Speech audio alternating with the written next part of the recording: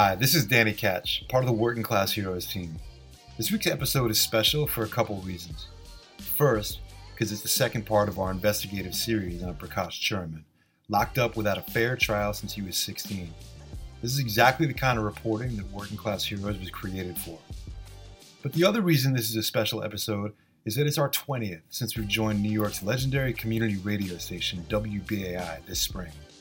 Putting on 20 episodes may not be much of an accomplishment for programs that are blessed with a lot of resources. We've gotten this far through all voluntary labor and out-of-pocket costs. It's been an amazing accomplishment, but it's not sustainable without help. That's why we've launched our first fundraiser on GoFundMe. If we can raise $6,000, we'll be able to both pay off our past expenses and set ourselves up to grow in the coming year. We've already raised over half our goal, and it's been amazing. Not just the money, which we definitely need, but the support. So we know that times are tough and uncertain, but if you're able to make a donation to help us reach our goal, go to gofundme.com/F/WCH Radio. Or just go to GoFundMe and search for Working Class Heroes Radio. And if you can't make a donation, we totally get it. And you can still support us by subscribing to our podcast, giving us 5 stars on iTunes if that's where you get your podcast, and just generally spreading the word about what we're doing. Thank you, and as always, solidarity.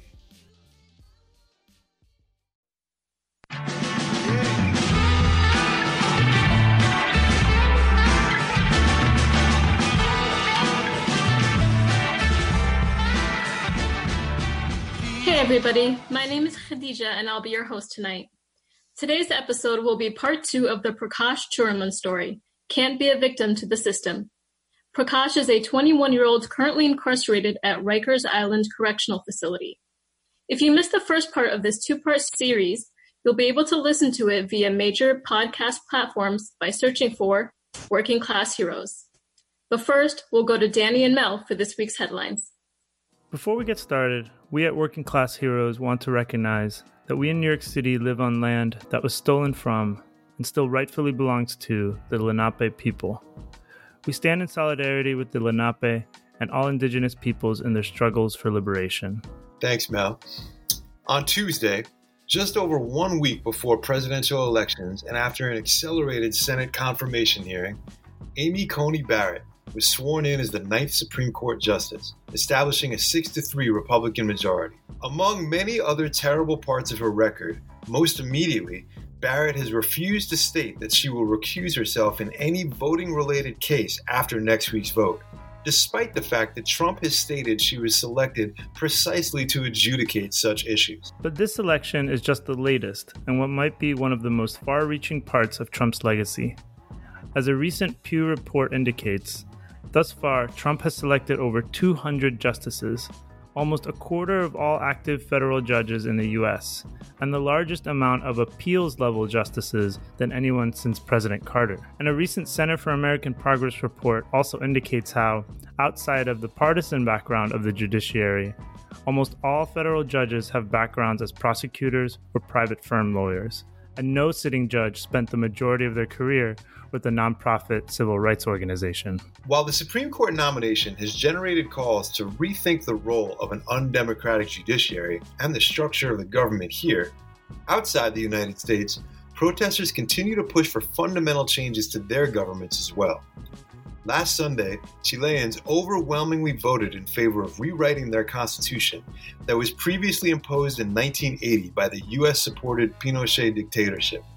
Sparked most recently by the youth-led Metro fare hike protests from last year, the movement continued to grow, with protesters making the connection between those hikes and the neoliberal economic model imposed on Chileans for the last 30 years. And in Thailand, tens of thousands of pro-democracy protesters have faced water cannons and riot police during demonstrations this week calling on the resignation of the Prime Minister, who was the head of the military coup there in 2014. Protesters are calling for amendments to their constitution, a reduction in their king's power, a new election, and an end to activist crackdowns. Meanwhile, back in the U.S., protests have been ongoing in Philadelphia since Monday, when police murdered Walter Wallace Jr., who was armed only with a knife and was at least 10 feet away from police. The police came after his family had called for an ambulance to take Wallace to a hospital for a mental health episode. Philadelphia police have violently confronted protesters as well as passerby. On Tuesday, police stopped a family in a car trying to drive away from the protests, threw the mother out of the car, beat her and arrested her, and then grabbed her toddler from the back seat. The local police union later posted a picture of an officer holding that baby with a caption that falsely claimed, quote, "This child was lost during the violent riots in Philadelphia, wandering around barefoot in an area that was experiencing complete lawlessness." On Wednesday, Democratic presidential nominee Joe Biden angered many Philadelphia activists when he answered a reporter's question about anger over the shooting of another unarmed black man by saying, "There is no excuse whatsoever for the looting and the violence. None whatsoever." Meanwhile, in Louisville, 2 grand jurors have come forward to say that Kentucky Attorney General Daniel Cameron never gave them the option to consider murder or manslaughter charges against the police officers who killed Breonna Taylor on March 13th, a murder that became a rallying cry for the Black Lives Matter protests this summer. In other news regarding violent law enforcement, Border Patrol agents shot and killed 2 people last Friday. An unarmed man in Laredo, Texas, who was allegedly driving a car with undocumented immigrants, and 30-year-old David Angel Villalobos, killed while trying to enter the U.S. in San Ysidro, California. According to the Southern Border Communities Coalition, at least 114 people have died since 2011 as a result of encounters with border agents.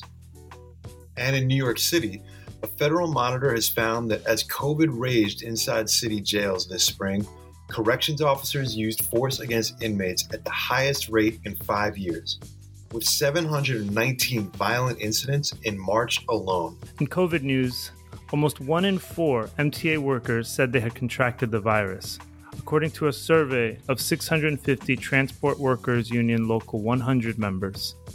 Previously, Governor Cuomo said that only about 14% of transit workers tested positive for antibodies.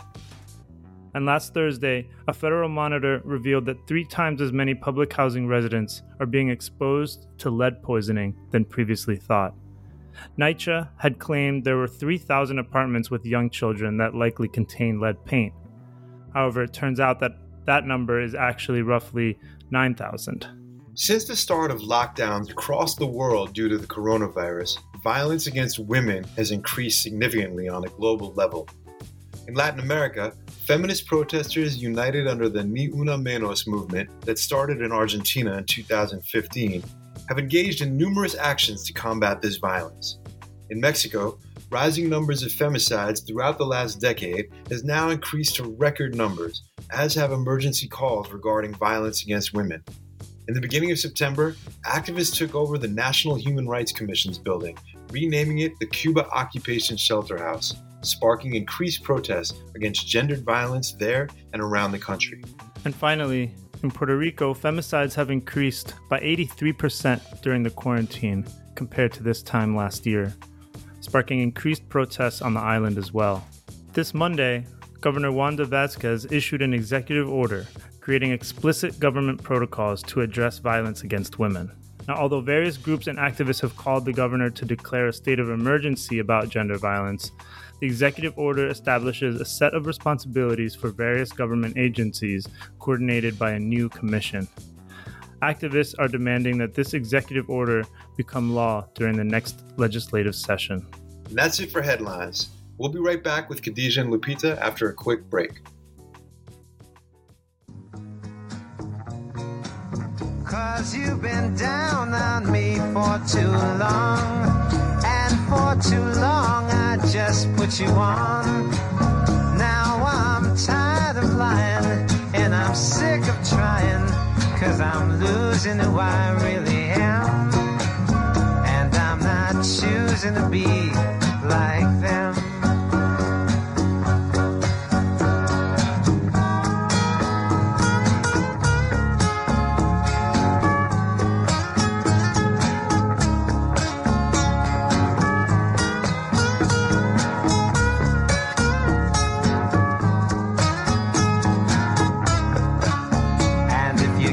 bored or you got loneliness, or it's dislike for me you express. I won't care if you're right or you're wrong. I won't care, 'cause you see I'll be gone. Maybe today, yeah, I'll slip away.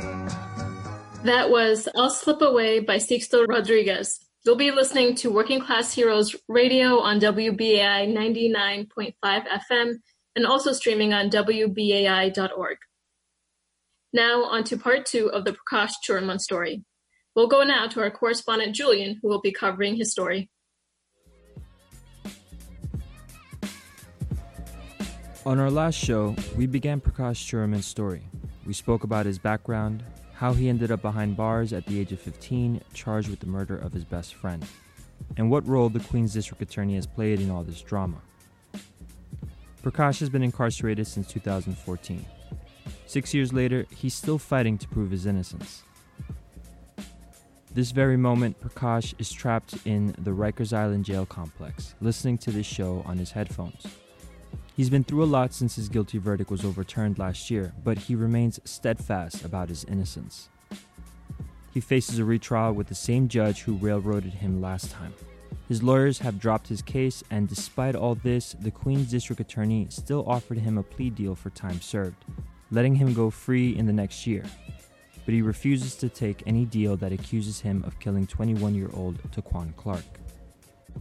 In part 2 of his story, we pick up where we left off. The year is 2014. 15-year-old Prakash sits in jail after he confessed to 2 Queens homicide detectives who he says pressured and manipulated him, going as far as using his own mother against him, into giving a forced confession. To be fair to Prakash's mother, like so many people, she had never dealt with anything like this before. And though she did help the cops pressure her son into a forced confession, she told me that she wasn't aware of the consequences, given the language barrier between her and the detectives. Because she was at the precinct that morning instead of her job, like many immigrant working people, she was concerned her boss would discipline her or lay her off. She regrets what she did and believes that the detectives were not doing their jobs correctly. She continues to help Prakash, but she can only do so much from the outside. At 15 years old, most teenagers are just beginning to figure out what career to pursue, what colleges to attend, and where to go after they've graduated. Decisions that will affect very deeply the course of their future and their identity. Prakash had to confront all this while incarcerated, almost completely alone. But as time went on, he became friends with other incarcerated youth on Rikers Island and met people who to this day still provide him with support and friendship despite the isolation that incarceration imposes on prisoners. I spoke with the person Prakash trusts the most about his case. My name is Jacob Cohen. I'm a musician. I play the cello. And for 4 years, I was running a music program in Rikers Island for the adolescents and young adults age 16 to 21. I would bring my cello into the jail and go from housing unit to housing unit, just visiting the kids and playing music for them and with them, and doing art with them and stuff like that, and just talking to them. So I met like thousands of them and had a really, really good relationship with the majority of the kids in the jail. And I became really close with one of Prakash's best friends in the jail. They were just really close and had been locked up together, I think, for like 2 years or something like that. You know, I knew about Prakash's situation because everybody kind of has like horrible situations in there, but Prakash was kind of like a particularly sad case because he said he was innocent, you know, locked up for a crime that occurred when he was 15 years old, and he had basically no support. You know, he had a 18B lawyer who he said was not really helping him, didn't believe that he was innocent, and just, you know, wasn't really representing him. So he was like, you know, just inside there and like kind of pitifully and hopelessly trying to like tell people that he, you know, wasn't involved in this crime.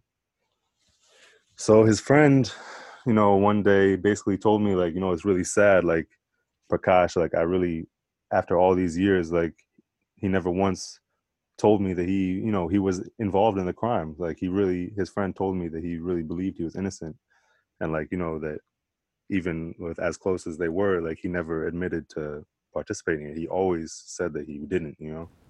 Prakash insists that he was elsewhere when the home invasion occurred, but he has struggled to secure evidence or have someone testify in support of his alibi. Left to his own devices, he realized he had to strengthen his defense, build up a team who can help him do things on the outside. I just kind of like knew him for months, and eventually like he kind of asked me directly to help him organize a Kickstarter to try to raise funds so he could hire a lawyer. Jacob was taking a risk helping Prakash, a risk that would eventually cost him his job, but it worked out.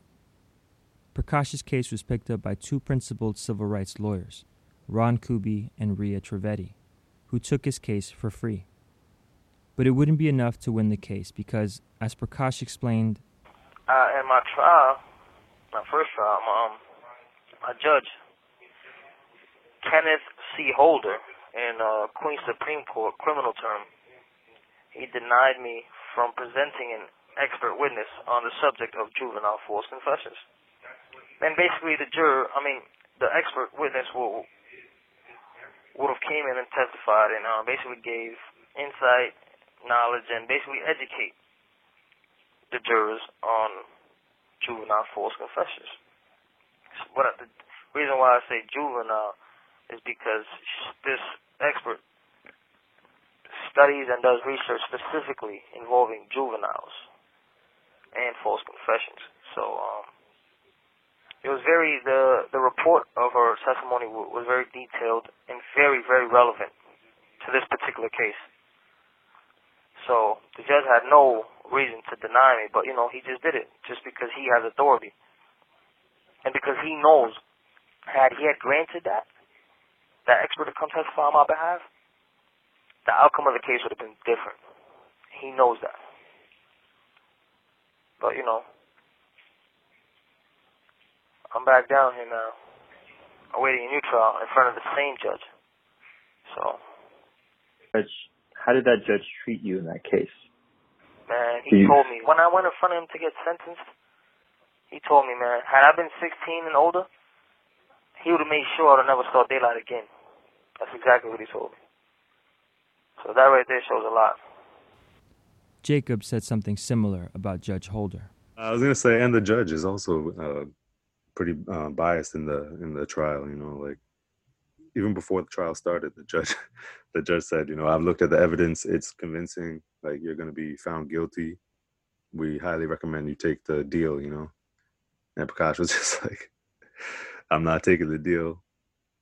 Right, the deal was like, instead of 9 to life, you get 7 to life, I think. Yeah, but at that time we didn't know whether he was going to get 9 to life. Like it could have been. They were saying that there was a chance that it could have been 15 to life. But the law is all a little murky. It's like because he was only 15.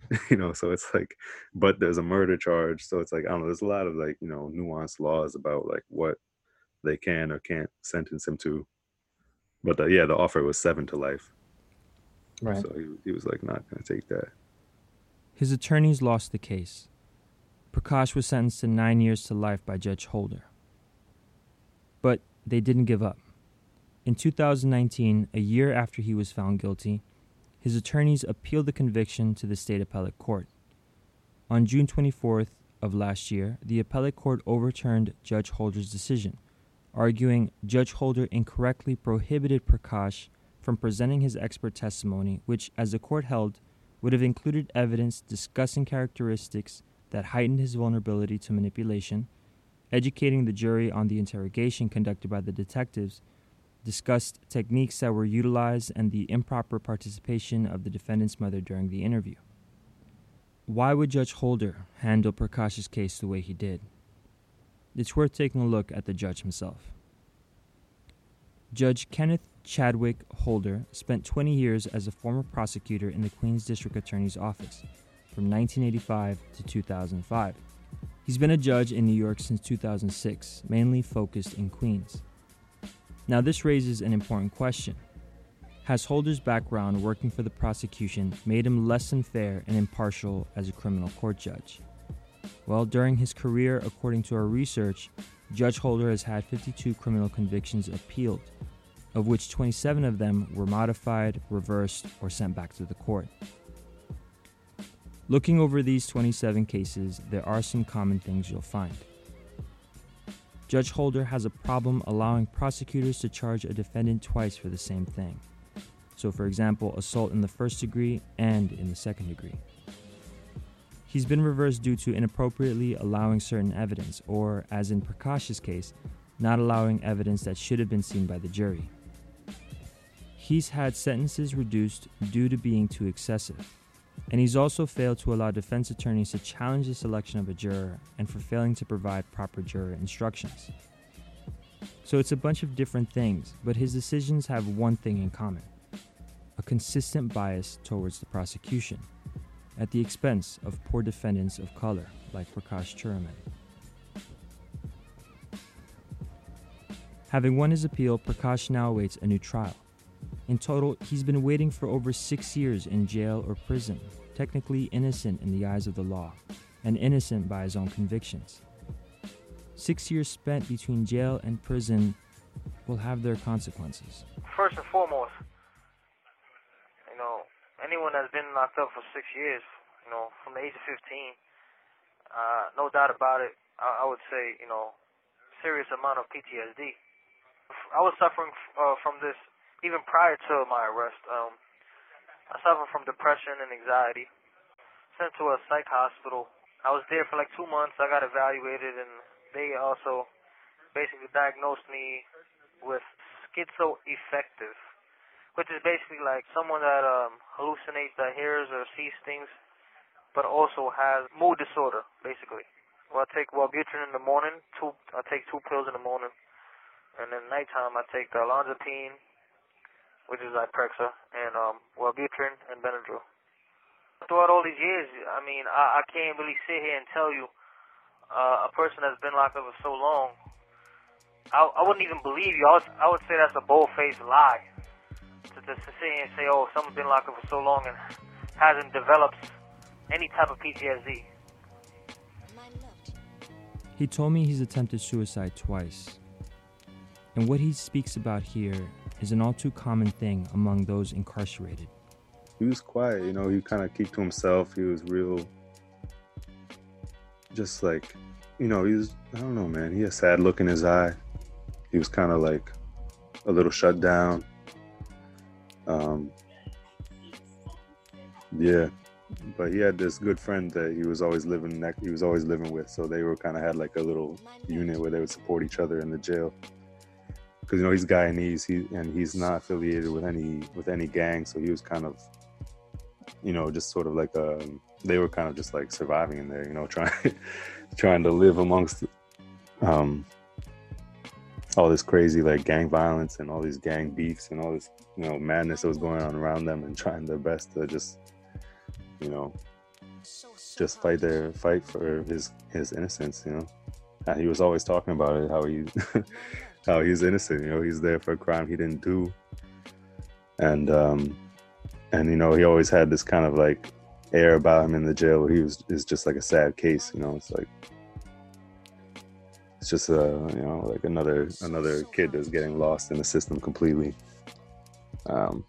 So that was kind of like the vibe, But once we started getting some momentum, he started to feel like he had some support. He kind of transformed a little bit. He became much more confident in himself, and began to tell his story to people. And he's like, I want to get my story out there because this is crazy what's happening to me.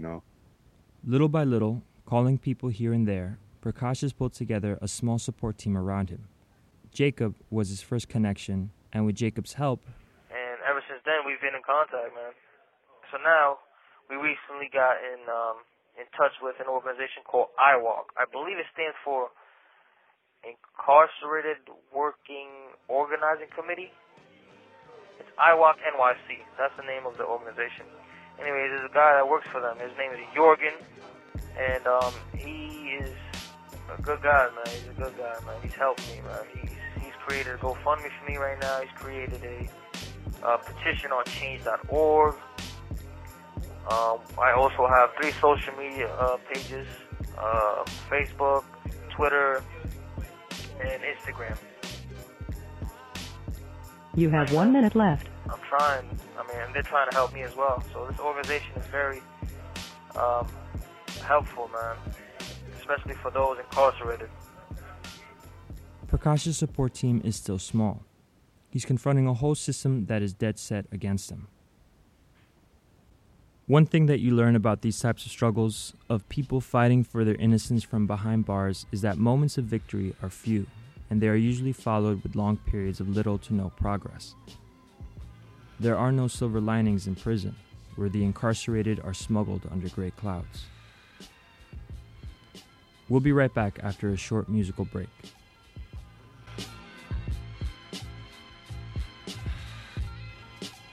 You're listening to Working Class Heroes Radio on WBAI 99.5 FM. My name is Julian, and we're talking about Prakash Churaman and his fight to prove his innocence and secure his freedom. Let's get back to our segment. In part one of this story, I mentioned that Prakash had a court date on October 21st that would likely be postponed for another future date. And that's what happened. But something else happened that day. Judge Holder, the prosecutor, and Prakash's attorneys got on a conference call together, where Judge Holder allowed his attorney's request to be released from the case. Prakash didn't find out until a few days later, because all of this happened without his participation. It wasn't the first time, and it seems like normal practice now, where the court does little to nothing for defendants so that they can participate in the process of their own trials. Either way, Prakash doesn't have an attorney to help him prove his innocence. He'll likely be assigned an overworked, under-resourced, and underpaid public defender who can't really be the type of fighter he needs in his corner right now. But thanks to his small support group, Prakash was able to connect with somebody who he had heard of, someone that might be able to help him in his case. I'm Private Investigator Manuel Gomez. I own the company Black Ops Private Investigators. I am one of the most feared investigators in the East Coast because I take on cases of innocent people. I fight the judicial system, the judges and the prosecutors and the corrupt cops. I fight corruption from the highest level, from the corrupt judges, from the corrupt prosecutors. And I've been doing this now for the past 9 years. I've won over 100 cases proving people innocent, and I haven't lost a case yet. Private investigator Manuel Gomez has been involved in some high-profile cases here in New York City, including the case of Pedro Hernandez, who we mentioned in Part 1 as being trapped in the grip of the criminal justice system. Manuel helped Hernandez go free. He has some strong opinions about the criminal justice system, and he's written and co-written several bills to bring oversight to judges, prosecutors, cops, firefighters, and correctional officers by ending their financial immunity, allowing individuals to sue them for abuse and corruption, as well as creating a Department of Civilian Justice to oversee accountability and address corruption. So when he told me his case, the first thing I told him was I would only take his case on if he's innocent. And I told him, I said, look, if you're not innocent, hang up the phone. Don't waste your family's time or their money. And he said, no, Mr. Gomez, I'm innocent. So as I started to look into his case, I found out the one unequivocal evidence that proved to me that Prakash is innocent. And he right now has been in jail, waiting trial, now having a trial for the past 6 years. So he went in there as a 15-year-old boy, and now he spent his youth in jail, waiting for trial for a judicial system to give him a hearing. I found out that the prosecutor's office offered him a plea deal and that he would get only 6 years and walk out. So the time that he's already served, he could take a deal right now, and walk out of jail and be home a free man. This Prakash Churaman refused to take that deal. He refused to walk out of jail a guilty man because he's innocent. Now listen to that. First of all, the murder charge is 25 to life. So you get convicted, you're getting 25 years minimum to life for murder. They said, we'll let you go. And they offered him that deal, and he turned it down. And that's because they did that because they know he is innocent, but they don't want him to come back and sue the Queen's prosecutor's office. So by them doing that to him, they let him go, but then now he can't sue them for the wrongful arrest and the wrongful incarceration. This is why I took on the case, because only an innocent man would turn on a deal like that. Only an innocent man. Manuel had another reason for taking Prakash's case. And then I asked him, okay, well, who would stop all your evidence coming in to court that proved you innocent? And I said, what was the prosecutor's name? And then he said to me, and I said, what was the judge's name? And he said, Judge Kenneth Holder. When he said Judge Kenneth Holder, my mouth hit the floor. He has other clients who have issues with Judge Holder. Clients like Ajaya Neal, who spent more than 4 years locked up awaiting trial in Queens on murder charges, and Joel Farrell, who was given a $15 million bail by Judge Holder. But I had this mother come to me crying, says he would not let Prakash's evidence come in. So, like I said, I try to help her, and I says, okay, I know what to do. Because I've written complaints against this judge for falsifying evidence. I've won cases against this judge. I mean, this judge, like I said, should not be sitting on the bench. He is a monster, a moral monster, but he's a friend. He's an absolute friend to the Queen's prosecutor. I asked Manuel if there's any money being made here. Absolutely. And you just nailed the nail right on the head. This is a money-making business. It is a $1 trillion money-making business statewide. For example, if you get arrested and there's court fees you got to pay, and there's fines, $100, $195, plus the court fees to get a copy of the disposition, this is making hundreds of millions of dollars per city. Let me say that again. Per city within the state of New York. Okay? This is a money-making business. This is why plea deals benefits the courts. You know why? Because the people got to pay all those fines and surcharges, and we're making money off people's injustice. We have cops right now doing ticket quotas. They say they don't have them. It's a lie. If you ask any cop out there, do you have a performance? They call it performance objectives. Okay? What's a performance objective? They evaluate them on how many summonses they write. And then these people go to court and they wind up paying surcharges. This is the money that's being generated. We're generating money on destroying the very fabric of the lives of our youth and of our people. I've looked at some of the reporting done on how much money New York State and New York City generates in court fees and fines. There isn't a full accounting out there that breaks it all down. But according to a report published by the Unified Court System of New York State, more than $643 million was collected in fines and fees by courts in the state in 2019. Some of that came from attorney registration fees and criminal record checks, but leaving those aside, it appears that nearly $400 million was generated primarily from fines and penalties paid by defendants. Prakash's case raises a few issues of the criminal justice system here in New York State. Holding juvenile defendants on Rikers Island instead of a juvenile detention facility was normal practice until the Raise the Age law stopped it altogether. But that was passed 4 years after Prakash was arrested, so he never got to benefit from the law. Another issue brought up by Prakash's case is New York's felony murder statute. In an article published by the news outlet The City, journalist Reuven Blau wrote that New York State's felony murder statute allows people to be charged even if they didn't kill anyone, as long as the death occurred while they are committing another serious crime. Blau contrasts New York to countries like Canada and the United Kingdom, who have stopped this practice. Apparently, other states such as Hawaii and Kentucky have also struck this practice from their felony murder statutes. We could spend several episodes dedicated to the various issues of the criminal justice system. And trust me, whole shows, whole series are dedicated to these issues. But I think it's important to hear from Prakash himself, what he believes should be addressed.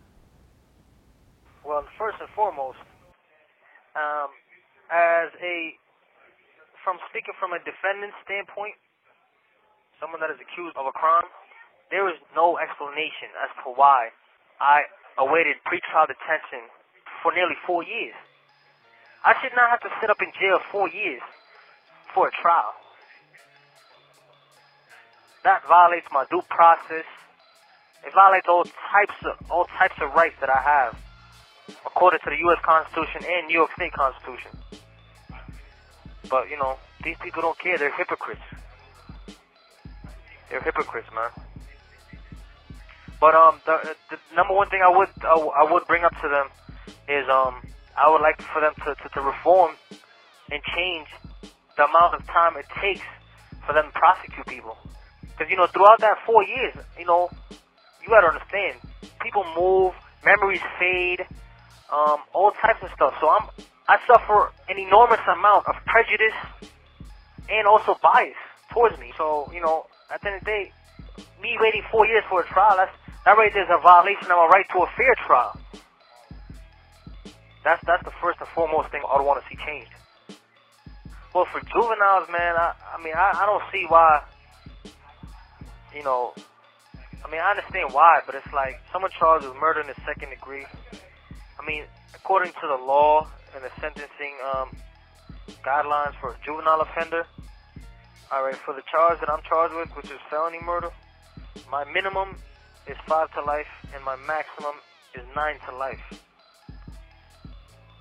I really don't see why, you know, there needs to be life on the end of that sentence for you to see any type of rehabilitation or growth or development in someone that was 13, 14, 15 years old. So you're taking people's decades away from people, from their lives, keeping them behind bars somewhere, and expect them to not be mentally handicapped or captive from society. You understand what I'm saying? You have someone just behind walls, behind barbed wires for years on top of years. I mean, that's inhumane to me, especially being a juvenile. That's inhumane and cruel to me, because that right there violates my constitutional right, you know, against cruel and unusual punishment. But, you know, who am I to say any of this? Because, you know, those that are in power think they're better than everyone, and no one can tell them nothing. We took Prakash's story up because he's right about these things. Nobody should have to wait 6 years behind bars for a trial to determine one's innocence. Juvenile defendants should get more support and more lenient penalties. Stacking charges and threatening life sentences shouldn't be used to intimidate people into plea deals, which, as Jorgen told us last time, is how 98% of felony conviction charges are secured in New York State. More so than anything, this entire criminal justice system needs to be reformed, if not abolished, and rebuilt with a complete shift in priorities. We shouldn't have a criminal justice system where reputations are built around the number of successful prosecutions an assistant district attorney has, nor by the tough-on-crime photo ops that usually gives cover to racist law and order rhetoric by politicians. Humans aren't meant to spend their entire lives in a cage or under some oppressive order. The criminal justice system has to be driven by justice and reconciliation. It has to do what it can to address the root issues of crime rather than building a whole judicial political economy out of a condition it creates and perpetuates. At one point during my interview with him, I had asked him if he would accept a plea deal. It was only later, after speaking with Jacob and then with Manuel Gomez, that I realized he had already been offered such a plea deal. If the DA offered you a plea deal for time served, would you take it? No, definitely would not take it. How come? How come you wouldn't take it? Because that's me accepting guilt for a crime I did not commit. So it's like, you know, as a man, I can't do that. You know, as a man, I can't. You know what I mean, I can't be a victim to the system and another statistic to the system. You know, all they really care about is their conviction rate and the reputation. That's all they care about. They don't care about nothing else. They don't care about whether a person is innocent or not. None of that means nothing to them. Thank you for using Securus. Goodbye. You're listening to Working Class Heroes Radio. My name is Julian. That was the end of our segment on Prakash's story. We're going to take a short musical break, but when we come back, we'll be speaking with Jacob, who you heard from our segment. So stick around.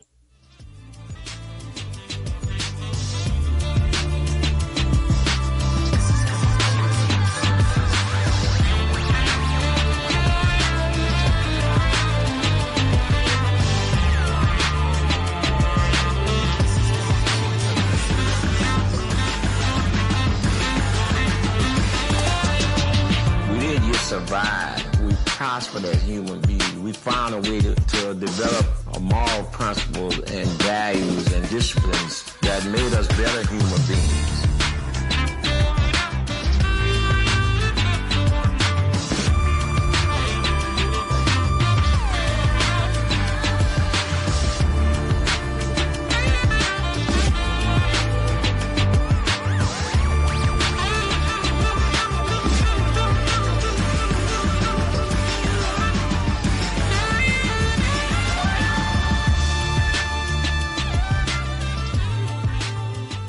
That was Freedom by Future Utopia. You're listening to Working Class Heroes Radio right here on WBAI 99.5 FM. Also streaming on WBAI.org. So like I said, we're going to go into the interview, and I want to welcome Jacob Cohen onto our show. Hello. Hey, Jacob. I'm really glad you could be on. The segment on Prakash was so long that we don't have that much time, but I'd like to get into as many questions as I can. So let's just get into it, shall we? Okay. So, in the segment, we spoke about how you met Prakash while working at Rikers Island. Can you tell us how did you start working there, and what was it like? I started as a volunteer. I had the idea to go play music for the young, at first just any inmates that were, the people that were incarcerated there.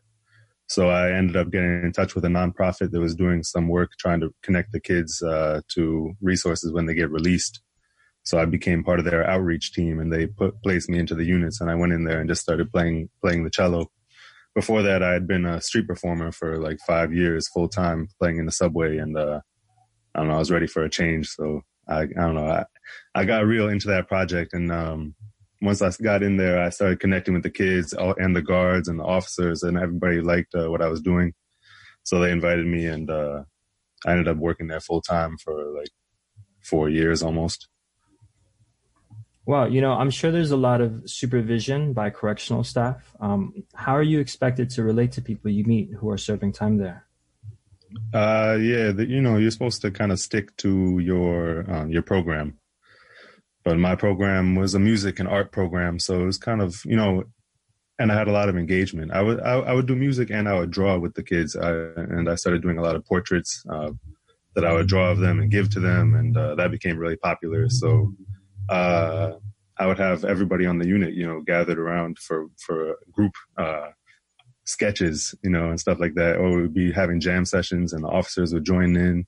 And it was just a good vibe, so the officers, engaged with the program too. And we all were just getting along, having a good time while I was there, And as soon as I left, it went back to hell on earth.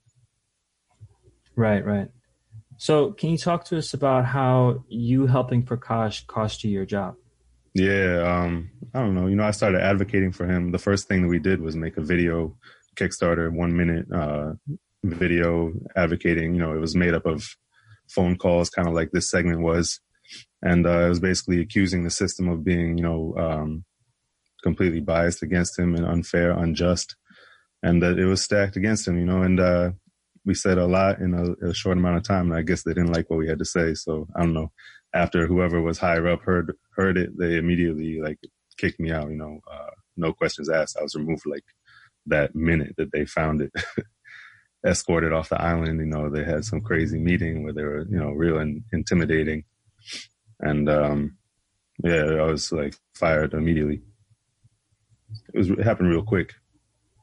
Right. It sounds like it happened pretty quick. Or did you have much of a decision, or could you appeal any of that while it was happening? No, there was no appeal process. I don't know. It just kind of is what it is. I was happy to just get away from that place. I was ready to leave after 4 years. So it was kind of hard, but it was ready to get out of there. Definitely.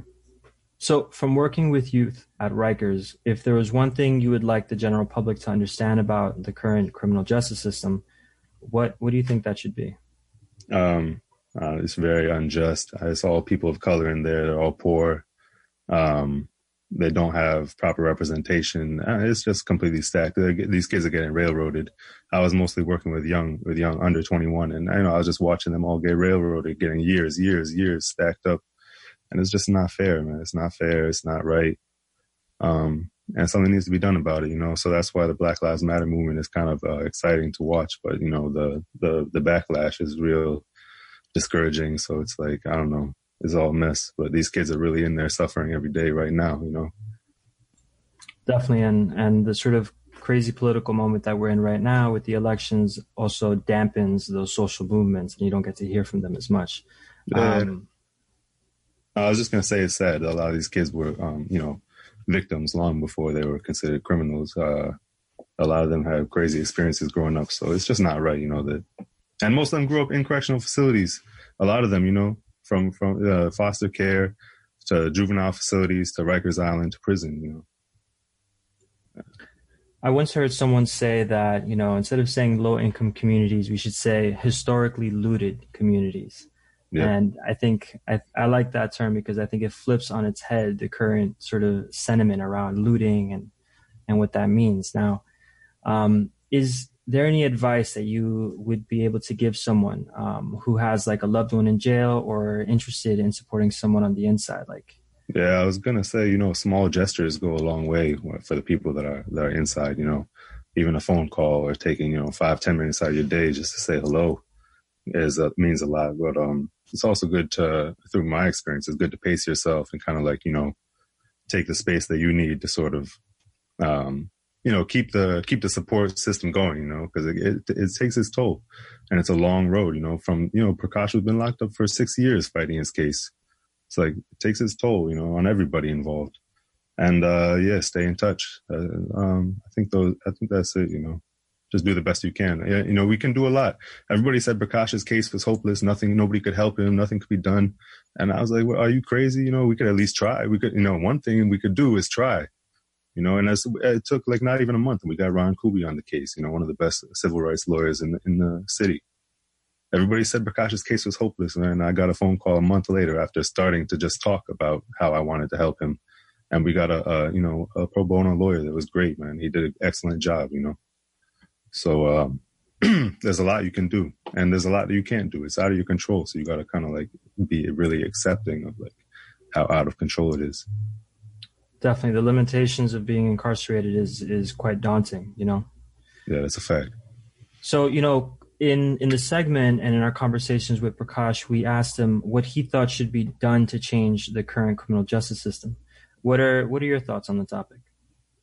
I think it should end cash bail. We should stop torturing people, stop keeping people in cages. You could give them beds that are thicker than like a 1-inch mat, give them beds that are bigger than 6 feet. I don't know, it's just like basic stuff for what you could do for them physically that would go a long way, end cash bail so people could fight their cases from the outside, give them get them some system of support where they could get, lawyers to fight their cases, to actually support them. I don't know. There's a lot of stuff you could do. End felony murder, for minors at the least. Stop doing interrogations of minors without lawyers present. Eliminate life sentences for minors. There's a lot of stuff that needs to happen. It's really sad what's going on. Definitely. So, I want to see if we have some time to take 1 or 2 calls. I want to ask you one more question, and then we're going to take a break and open up our phone line so that people can give us a call. Jacob, how can people help support, Prakash in this moment? He has a court date on Monday.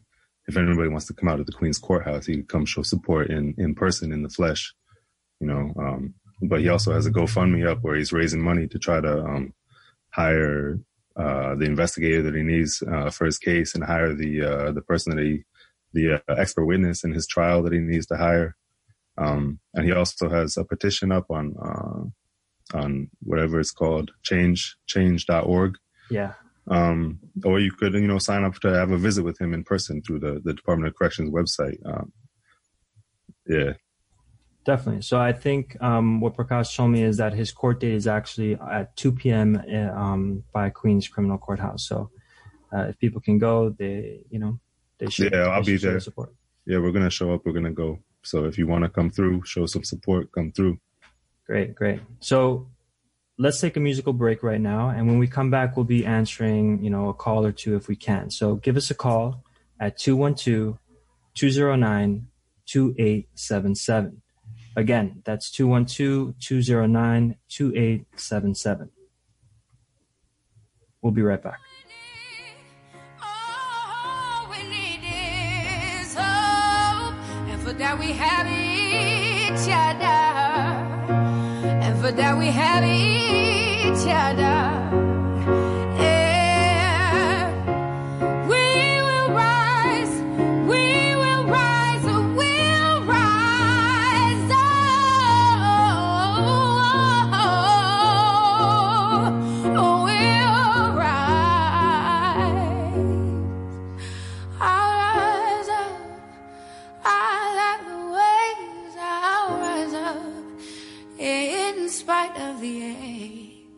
I will rise 1,000 times again, and we'll rise up. I like the waves. We'll rise up in spite of the ache. We'll rise up, and we'll do it 1,000 times again.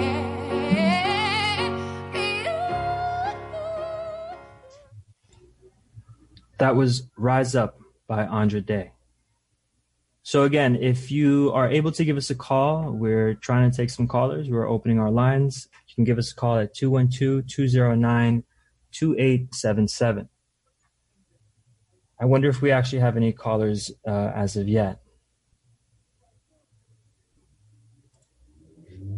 If not, maybe we could take another question or ask. Jacob. You have 3 callers. Oh, wow. We have 3 callers. Okay. So can you put the first caller through, Catherine? Yeah. They're standing by, right? You can talk to them now. Thank you, Catherine. Caller, welcome on to Working Class Heroes Radio. Can I get your name and tell us what you'd like to say? Hi, Julian. This is Jorgen calling. I was on the show last week. Just wanted to give a shout out to Prakash. Again, just reiterating kind of what I said last week, that just wishing freedom for Prakash in the most complete sense of that word. So, yeah, he asked me to call in and give a shout-out. So, yeah. Jorgen, thanks again. Thanks for doing the show again. No, of course. Thanks for giving us a call. Really appreciate the love and support for Prakash. Can you put through our next caller, Catherine, please? Yeah. Am I up now? Yes. Caller, welcome to Working Class Heroes Radio. Yeah, good afternoon, good evening, good show, Julian, Victor Pate, how you doing? Hey, Victor, how's it going? Okay, great. So I guess my question is just here, and it's just listening to the story is really disheartening, and it's really angering that with all of this information that has been revealed with regards to his case, it just seems like it is just sad. And it's just like he's been railroaded. I'm no lawyer. He's been railroaded. But I guess for me, my question is the fact that he won a reversal, and now he's set to have a new trial in front of the same judge that he was at trial with before. I think it would fall into the realm for me a double jeopardy, because you already have a judge that's prejudiced. number one. You already had a judge that in many rulings in his previous trials ruled against him. So why would his attorney allow his case to proceed in front of the same judge? It's a fantastic question. It's mind-boggling that they're I hope somebody can answer that for me. Somebody with a legal mind. I don't understand how you would proceed or even try to proceed with a reversal, a case in front of the same judge that he was sentenced on and ruled in many instances based upon what I hear against him. I think this is another setup, and it should not be allowed. I think it's criminal if it does proceed. So thank you for listening, and thank you for the work that you're doing, and I'm hoping that this brother can get some justice as somebody that's willing to do something and challenges this miserable system to help that brother get out. So thank you. Solidarity, Victor. Much appreciated. So I think we should try to patch in our last caller. Caller, you're on Working Class Heroes Radio. Yeah. How you doing there? Hey, how's it going? It's What's your name, caller? Steve. Steve from up in the Bronx. It's ironic that this subject came up because I was just talking to a person the other day about in the courtrooms, right? The prosecutor pretty much, rules the roost. However, this Holder, he seems to be exception because usually the prosecutors run the show in that courtroom. And pretty much the judge is sitting there like he's some umpire in the World Series, for the most part. That's how they suppress information, and then you find out later on from the jurors, what the prosecutor didn't even allow. So how, if you don't expose something to me, how am I going to defend myself? I mean, as the jurors, how am I going to vote on something that you didn't even allow the jurors to know about? That's called a suppression. And they do that regularly. Absolutely. Yeah. You know what I'm saying? But I was impressed with this individual called Manuel Gomez from Black Ops. I did a little background on them, as I was waiting. And they're over in Washington. I thought he was in New York somewhere. Huh? No, he is based in New York, actually. Folks should definitely reach out to Manuel Gomez and Black Ops if they're looking for help. He's a tenacious fighter.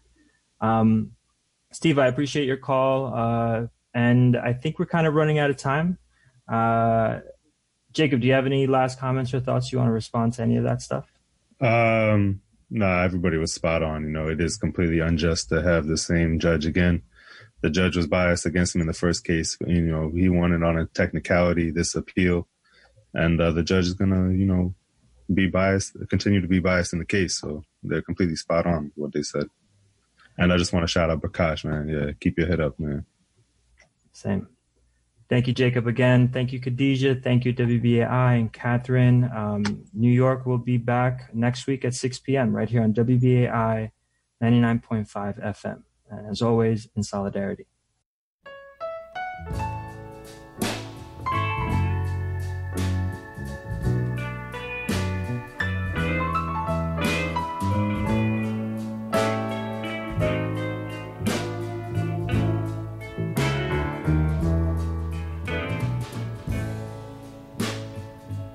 They say everything can be replaced.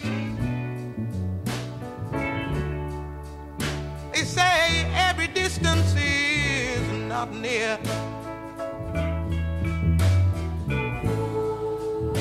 So I remember every face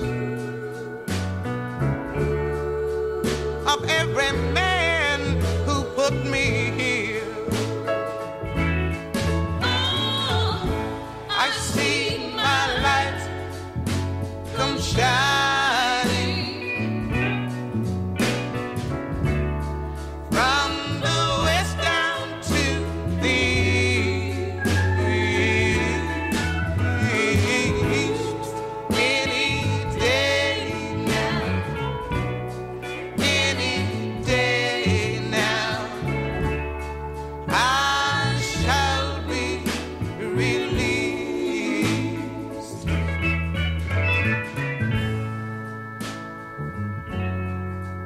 say every man needs protection.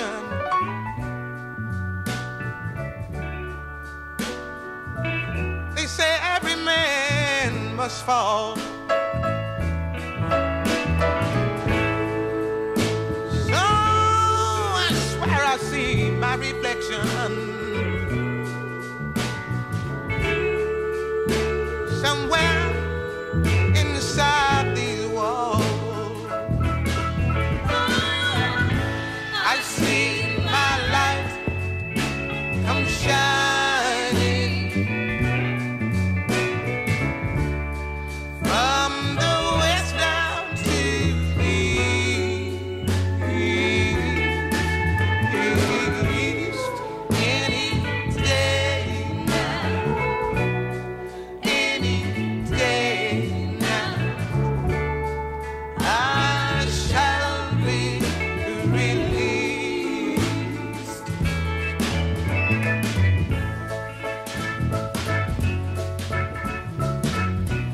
Yonder stands a man in this lonely crowd, man who says he's not to blame.